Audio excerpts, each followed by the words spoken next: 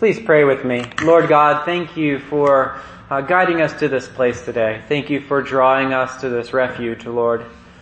We seek your shelter, and we pray that you would speak to us, that you would reveal to us your grace, your mercy, your love, and the hope that is found in your Son, our Savior, Jesus Christ. Lord God, we pray also that you would free us from bondage to sin and death, Lord, that you would reveal to us areas of brokenness and areas that we are holding back from you, Lord, so that we can love you more and know you better, serve you more faithfully. Lord God, and we pray that you would preach to us today, that you would speak to us your words of hope and love and life. And we pray that your Spirit would fall afresh on us this day.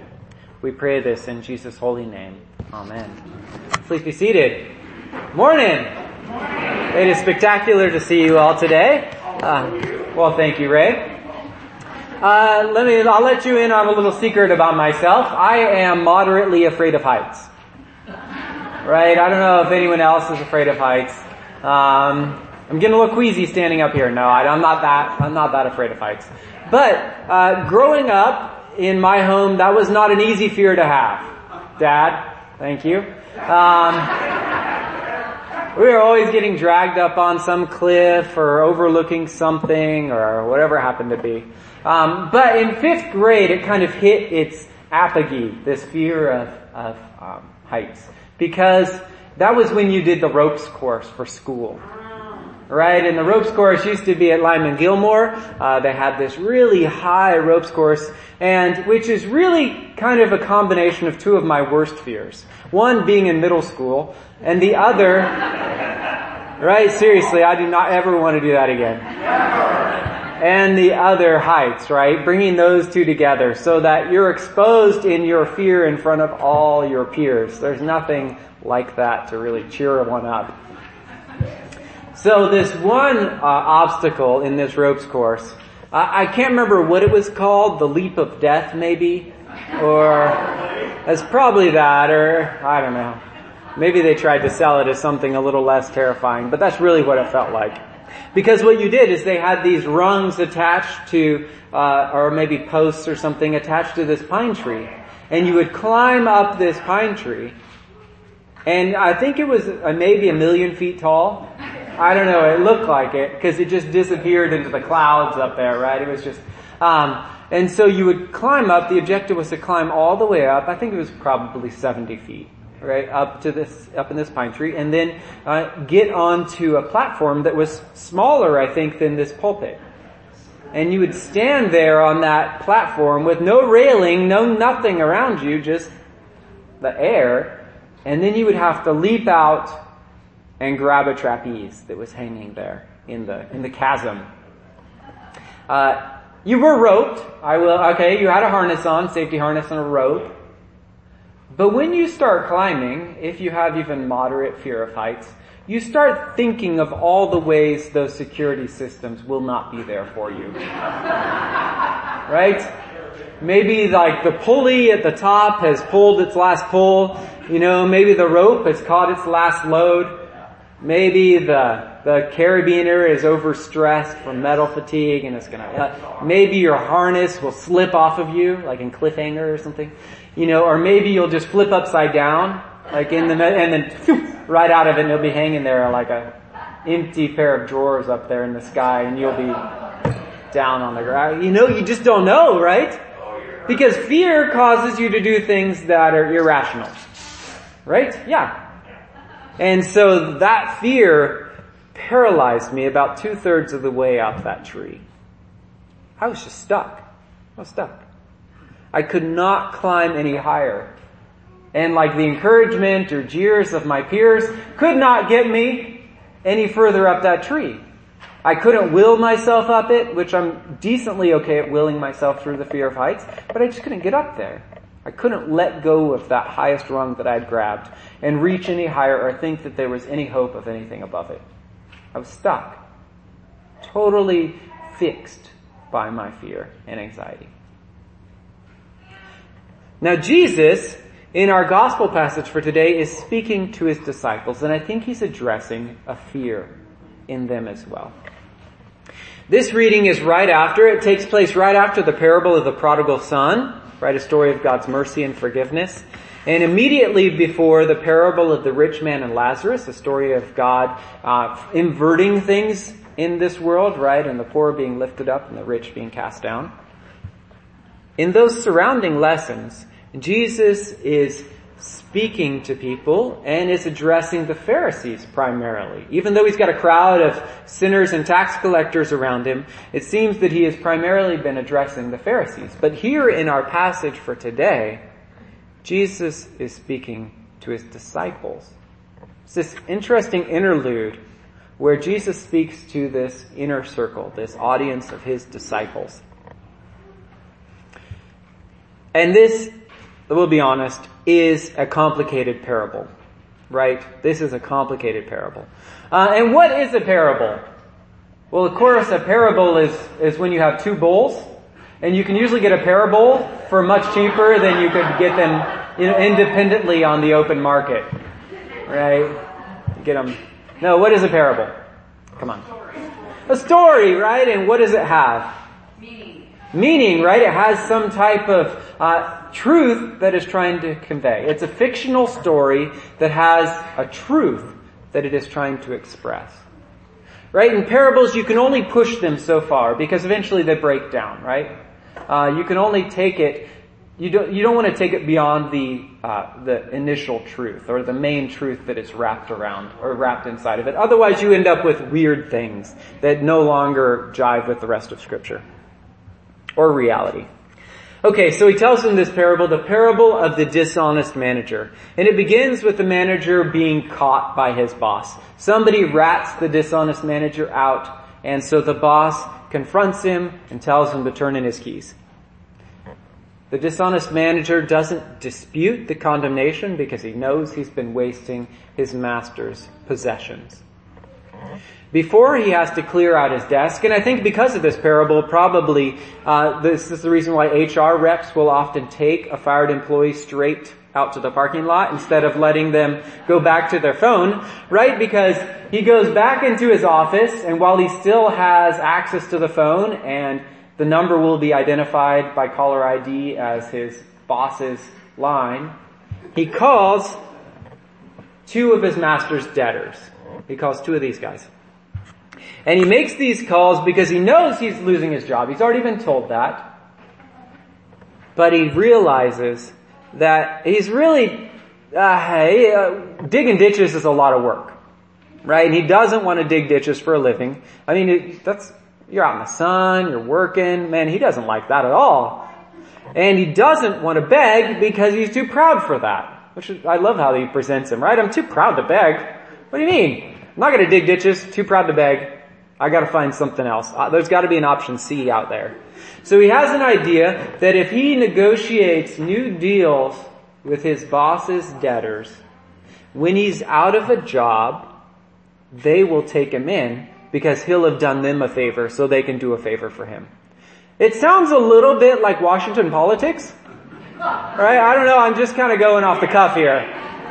You know, like you finish your term and then you get that nice job with that, company that you helped out, right? This never happens in our politics. It probably happens overseas though, right? So this is what he does. And our passage tells us that the master commended the manager for this dealing. We don't know why. We have some guesses, and some of our guesses are one that perhaps the dishonest manager, what he did when he negotiated these contracts with these people, or renegotiated this deal, that he just took out his own commission and gave it to them as a credit, right? So he would have just discounted the people the amount that he would have taken in commission. If so, he's getting a pretty fat commission, right? Because he gives the first guy a 50% discount on his debt, that's pretty big. So it's probably not that. The other is that maybe the master himself is a little dishonest and is a little smarmy. And so he's okay and he commends this guy for being just like his master. We don't know. The third option is that perhaps he's just glad to get anything from these debtors. right? So really the point of the parable is not why the master commends the dishonest manager. Rather, he does commend him. And so this parable then is used for us as a tool of both comparison and contrast to the Christian life. Alright, contrast, that's a fairly easy one. Is that the contrast to this parable is that while the world might work through dishonesty, Christians must be honest. Right? While some people might get ahead by cheating and lying and stealing, is that okay for us? No. Is it okay for anybody? No, but sometimes it works. Right? Sometimes it works, but that does not mean it's okay. And particularly not for us who are called to be Christ's own people. No brainer on that one, right? That's an easy one. The comparison piece of this parable is that what we do with our money has consequences. If we strip the dishonest piece out of it, so imagine you just redact all the dishonest line out of it and just talk about money and how money is used. Do you think how we spend our money has tremendous or any ramifications for us and for others? Absolutely. Yes, absolutely. And so this seems to be the piece of the parable that's speaking to us today. Because this man with his dishonest wealth, used dishonestly, was able to secure for himself favor with others and a place of peace. Likewise, honest wealth, used honestly and generously in the service of others, can lead us to a place of favor and peace. Fair enough? Okay, we don't want to take this too far, okay? No. But like on the very basic level, how we use our money has some effect both on our temporal relationships with others in this world and also eternal consequences as well. So if we give generously to the church and the service of others, if we are known as people of generosity who care for the needy,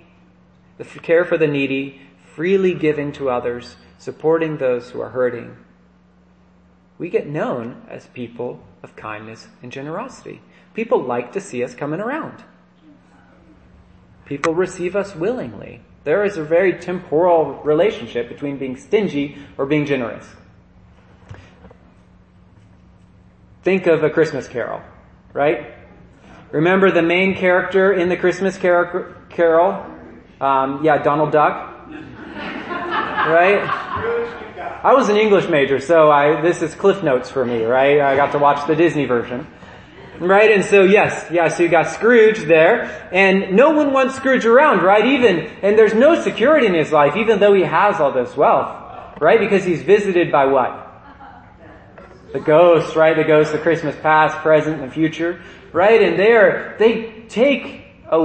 they make him realize how little security he has in this world, even though he seems to have it all, right? And they make him realize how little relationship, how isolated he is from other people. And he's done that because being in relationship means that sometimes people need you. Sometimes they depend on you. Sometimes they ask you for things you might not really want to offer up. Right? That's what relationship is sometimes. And for Scrooge, he has protected himself by isolating himself. And the only person who will receive him is Mickey Mouse, right? Bob Cratchit, right? This incredibly generous person who Scrooge has defrauded basically for his whole life, right? He's the only one willing to welcome that Scrooge. Jesus then moves into a conversation that gets pretty close to the heart, right? He steps out of the parable and begins to teach us lessons. He says, whoever is faithful in a very little is faithful also in much. And whoever is dishonest in a very little is dishonest also in much. Now this is not how we often think in this world, I don't think. We're often encouraged to not sweat the little things, right? Don't sweat the details, don't worry about it. It's really only how we deal with the big things, right? It doesn't matter if we don't, pay attention with this little thing or that little thing, or we have this little mess up on this little thing, but it's the big things that matter, right? Like in our world, what makes a good person or a bad person? And we often say though, like our judge in this world often is like Adolf Hitler, good person, bad person? Bad. But you or I? Good, right? And why? Because we didn't have the Holocaust? Right? We didn't do that? Or... I'm bad. There you go. Thank you very much. Thank you for testifying. And the reality is that if we use our own standard, we end up with this world where we're just like, the little things don't matter. The little things don't matter. Oh, when I got, too much change back and I just left with it. That doesn't matter. That's no big deal. It does matter. Well, thank you very much. That's right. It does matter. The little things matter. Right? Sure, it's not the Holocaust, right? That is a very extreme example. But the little things matter, Jesus is telling us. The little things. The little details about how we live our lives. Those little acts of cheating or lying or stealing, those things matter. Because it's the little that reveals the big. We often think it's the big that reveals the little. We often switch it around in our minds. He tells us then that if we haven't been faithful with dishonest wealth, which we'll just refer to as money, if we haven't been faithful with money, how can we be given true riches? Then he ends by telling us that no slave can serve two masters. For a slave will either hate the one and love the other, or be devoted to the one and despise the other. You cannot serve God and wealth. Jesus is telling us this because he wants us to be faithful with this little bit so that he can give us more.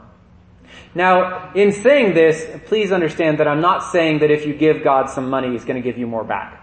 Right? That's not what Jesus is promising. This is not like a divine savings and loan scheme or something like that. Right? It doesn't work that way. You don't get to just cash your $10 and get back 100. No.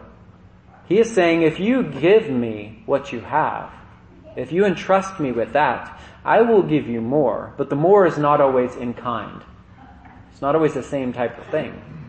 He will give us true wealth or true riches. Now, what are true riches? And what is this thing that Jesus wants to give us so much, and yet our money is getting in the way of receiving it? What is this stuff? Well, true riches, they're the things that God gives which can't be taken from us. You could say a portion of them are the fruit of the Spirit. We've got love, joy, peace, patience, kindness, goodness, gentleness, and self-control. You could say that's an aspect of the things that God gives us when we entrust ourselves to him and everything we have to him. Right? He pours these things on us. And remember the Beatles once saith, you can't buy me love, right? You can't purchase it. It can't be bought. It's given. And God offers to give it to us. Now these are things that are given to us through the working of the Holy Spirit, and they cannot be taken from us. Thief and moth and rust can't destroy or steal these things. Also, a portion of this true riches, I would say, is salvation.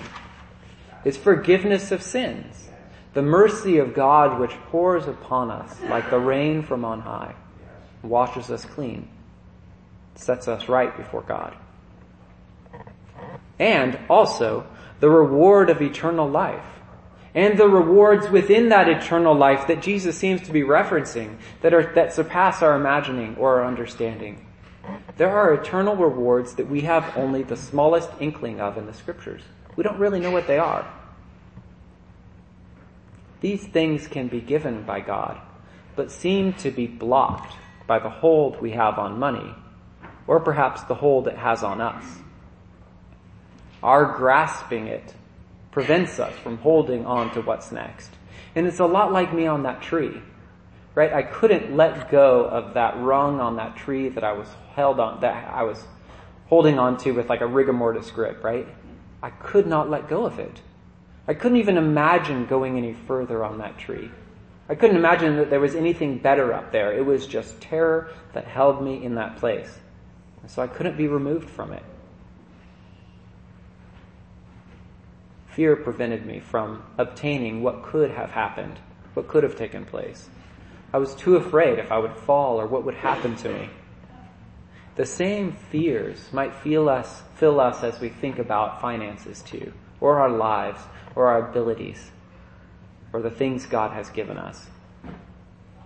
And the Holy Spirit, He has a way of poking us in our fears. He has a way of putting His finger on those places in our heart, in our lives, in our minds where we are uncertain, or where we are not sure we want to go there with God. He has a way of pointing those out and touching that spot. Today, may we allow the Holy Spirit to do His work in us. May we allow Him to soften our hearts, our minds, our desires, and to turn them to God. This is not all about money. This is about life. Because Jesus says here, no one can serve two masters, for we'll either hate one or love the other. This is a matter of our spiritual state with God. Are we going to be a slave to the things of this world? Are we going to be a slave to this yoke that the world wants to put on us to perform and to succeed and to earn and to gain and to grow? Or will we die to that and allow Jesus Christ to put His yoke upon us, which is light and His burden is easy? May we today be delivered by our Savior Jesus Christ. May we allow Him to fill us with His hope. May we commit our lives, our possessions, our abilities, our money. May we give it all to Him. And may we be freed from the bondage and slavery of this world. And may God give us a hope of eternal life, which cannot be taken from us. Let's pray. Lord God, thank You that You are the God of grace and mercy, that You are the God who speaks to us in our fear, Lord, and You pour down Your love and Your mercy and Your hope upon us. Lord, You don't leave us clinging to that tree, but You come and join us there. Lord, and You hold us, and You give us time to relax, to trust in You. Lord God, we commit ourselves to You now. We confess to You that we are people who hold on, that we are people who hold on to the certain, Lord, and are afraid of the uncertain. But in reality, what we are holding on to is uncertainty and staying away from the certainty which is found in You. Lord God, change our perspective, change our hearts and minds, and redirect them to You. We pray, Lord God, that Your hope would penetrate deep into our hearts, that You would reveal to us our brokenness and give us Your hope in exchange, Lord. And we pray that You would help us to live in this world generously and kindly, caring for others, blessing them, Lord, and building them up so that they might know You and love You and serve You as well. And we pray this in Jesus' holy name. Amen.